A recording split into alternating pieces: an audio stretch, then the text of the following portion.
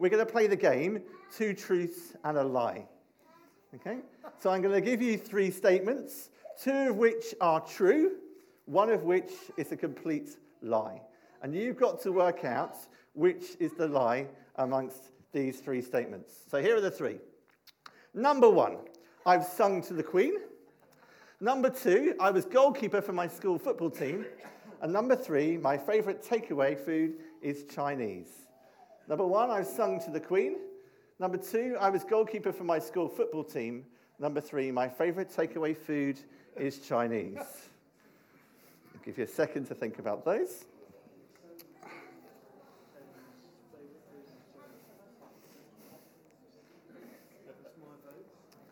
Okay.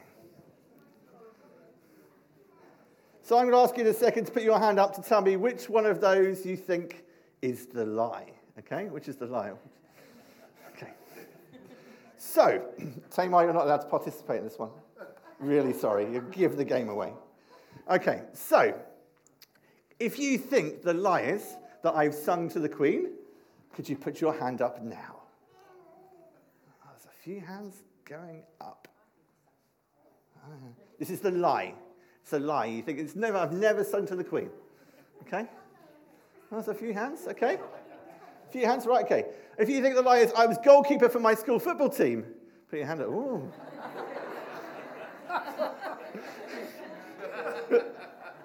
Thanks, Kirsty. Okay, hands down. And if you think my favourite takeaway is food is Chinese, put your hand up. Okay, let's see if it's a lie. I think it's a lie, sorry. Okay, hands down. So I can say now that in 1994, at the opening of the Channel Tunnel, our school choir was asked to sing. And there in attendance happens to be the Queen. So I have sung to the Queen. Okay? I can tell you now that my favourite takeaway food is Chinese. Yeah. So if you put, I was goalkeeper for the school football team, that was the lie. Okay, it's obvious. Okay, as I said earlier on, but as you know me a little bit more, you probably know it a bit easier now. But we're going to use that to think a little bit this morning about this question, Mary's encounter with the angels that we heard about in our Bible reading this morning. If you're 10 and under and would like to come and help me out, because I've got a few little bits that need helping out with this morning, I want to come and sit yourself down here to make it easy for me to pick you. That would be really great. If you're about 10 and under, just want to come and sit at the front here. That would be great. There's a few I can see. Perfect. Fantastic. You see, a few weeks ago, and he won't mind me saying this because I asked him if he would ask me saying this, Reuben asked me this question, Daddy, why did God choose Mary? Why did God choose Mary? And like most of those questions that my 6-year-old generally asks me, I thought, oh, that's a good question. Really good question. But it was only as we came to look at this passage this morning, I thought, well, here it is. Here's the reading that perhaps could answer that question. Why did God choose Mary? And earlier, didn't he, Tim asked us to think a little bit about our favourites, what our favourite carol was, our favourite food. For some of us, as they said, there was a reason. Some of them said, well, it's all right this week, but I don't quite know next week. It might be something different. We don't really have a good reason why. And thinking about why God chose Mary, well, we see as in the story here, that was the reading that we had from Luke, we see that she's pledged to be married to a man named Joseph, a descendant of David. Perhaps it was something to do that Mary was picked because it was something to do with the David line, the line of David's descendants. But other than that, we don't really have much more of a giveaway of a reason. We can imagine, although we're not told, that perhaps Mary was someone who regularly prayed. And so God picked her because she was in that life, seeking God and in that relationship with him. And perhaps that was something there, but we're not told that. So it's difficult to try and work out a solid reason. I might come back to that question right at the very end. But as I come to think about that thing this morning, this encounter with the angels, there's 4 things that I want to do. 4 things I think that happens. Firstly, could you come and help me and stand this and hold this one up for me? Firstly, come and stand on here, then everyone can see. Perfect. There was, hold it up, that way around. Perfect. A truth to be told. Secondly, come stand here. Hold it that way around, that's perfect. Nice and high so we can see what it says. There was a question to be asked. Over here. This way. Perfect. Nice and high again. There was an assurance to be given. Bethany, okay, which one's coming to help? You come there, go there. On the end. Finally, last one, nice and high. There was a response to be made. So in the story, there's a truth to be told, a question to be asked, an assurance to be given, and a response to be made. When Mary is first approached by the angel, what's the first thing that Mary is told? What's the first greeting that the angel gives her? There's all these heads looking down their own Bibles going, what was it? What was it?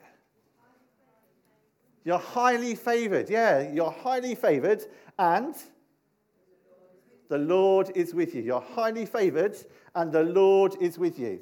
That's the first truth that she's told. And then secondly, the second truth that she's told, a little bit later on after she gets over some of the fear of the angel being there, is the main greeting. Why does the angel mainly go? To tell Mary that she's going to have a baby. Not just any baby. She's going to have a son, and she's going to call him Jesus. You guys can just keep your hands down for a little bit while we have. You can keep the truth up for a minute, just while we're going, because otherwise your arms are going to wait by the time we get to the end. That's it. That way around. Perfect. You use your other hand. That'd be perfect as well. We can just see them both. So she's got these two truths. Firstly, that she's highly favoured, and the Lord is with her. And secondly, she's going to have a baby. She's going to have a son. To call him Jesus. He's going to be great. He'll be called the Son of the Most High. All those things that Mary has to get told. Those truths, I don't know about you, but they're pretty amazing. Mary, do you know what? God's got a plan for you. And I told you two truths right at the very beginning. But those truths that Mary were told were nowhere near, they were quite an amazing truth. My truths were nowhere near as amazing as those truths that God told Mary. And they told them, it says, God has a plan for Mary. So there's a truth to be told. Okay, you can hold yours down for a minute. Secondly, there's a question to be asked. Because Mary, on hearing that truth, cannot help but asking a question. Questioning something, isn't it? It's a natural human thing, particularly when you're you're going about your everyday normal things and something extraordinary happens. That question that Mary asked, how will this be?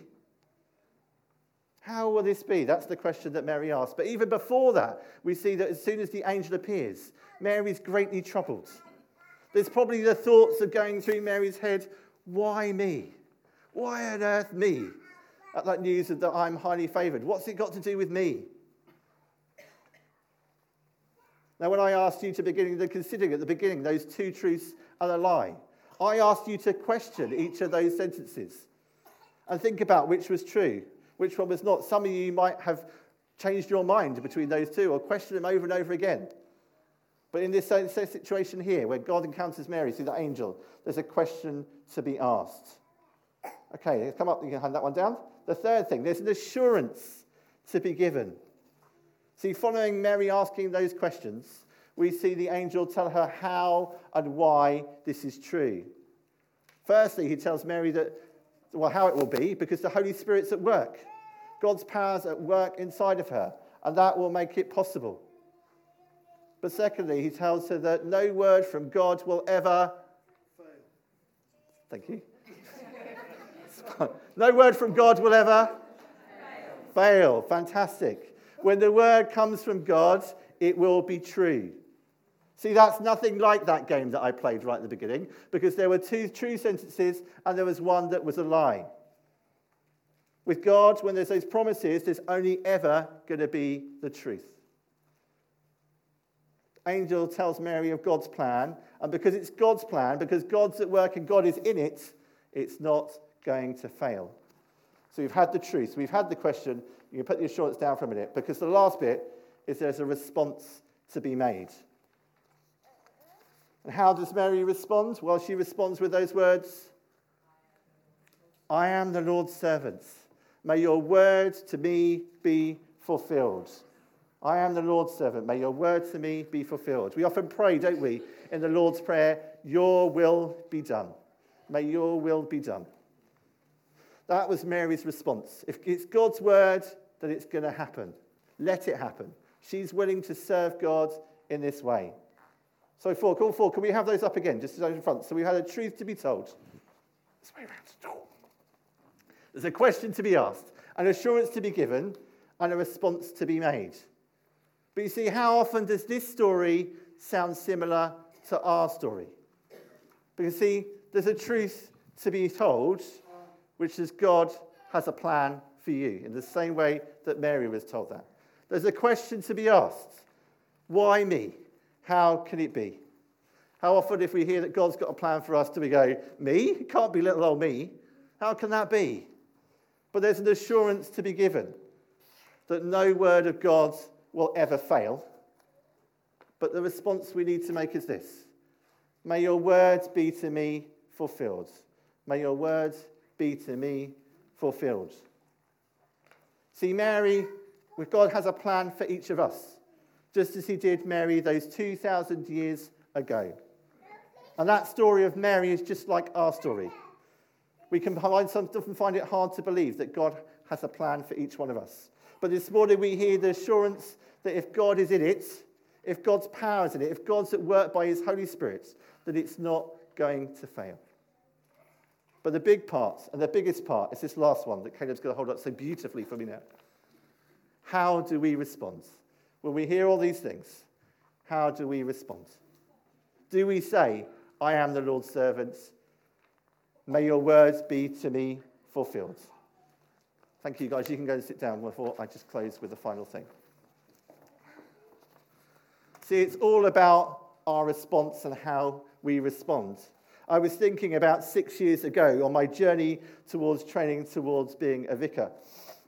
And I was a bit like Mary, asking often lots of those questions, particularly in the first few months. Why me? Why, God, does it seem you want little old me to do this thing?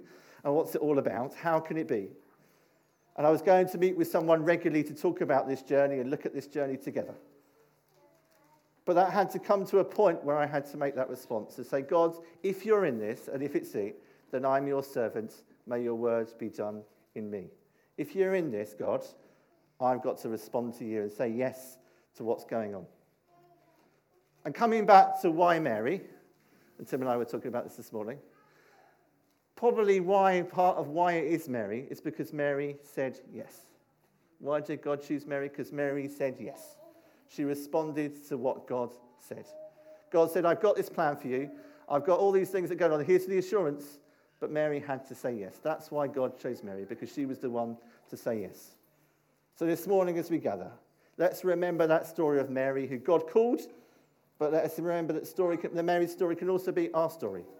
God calls each of us to step out, to put our trust in him, to say yes, and to respond to him too. Amen.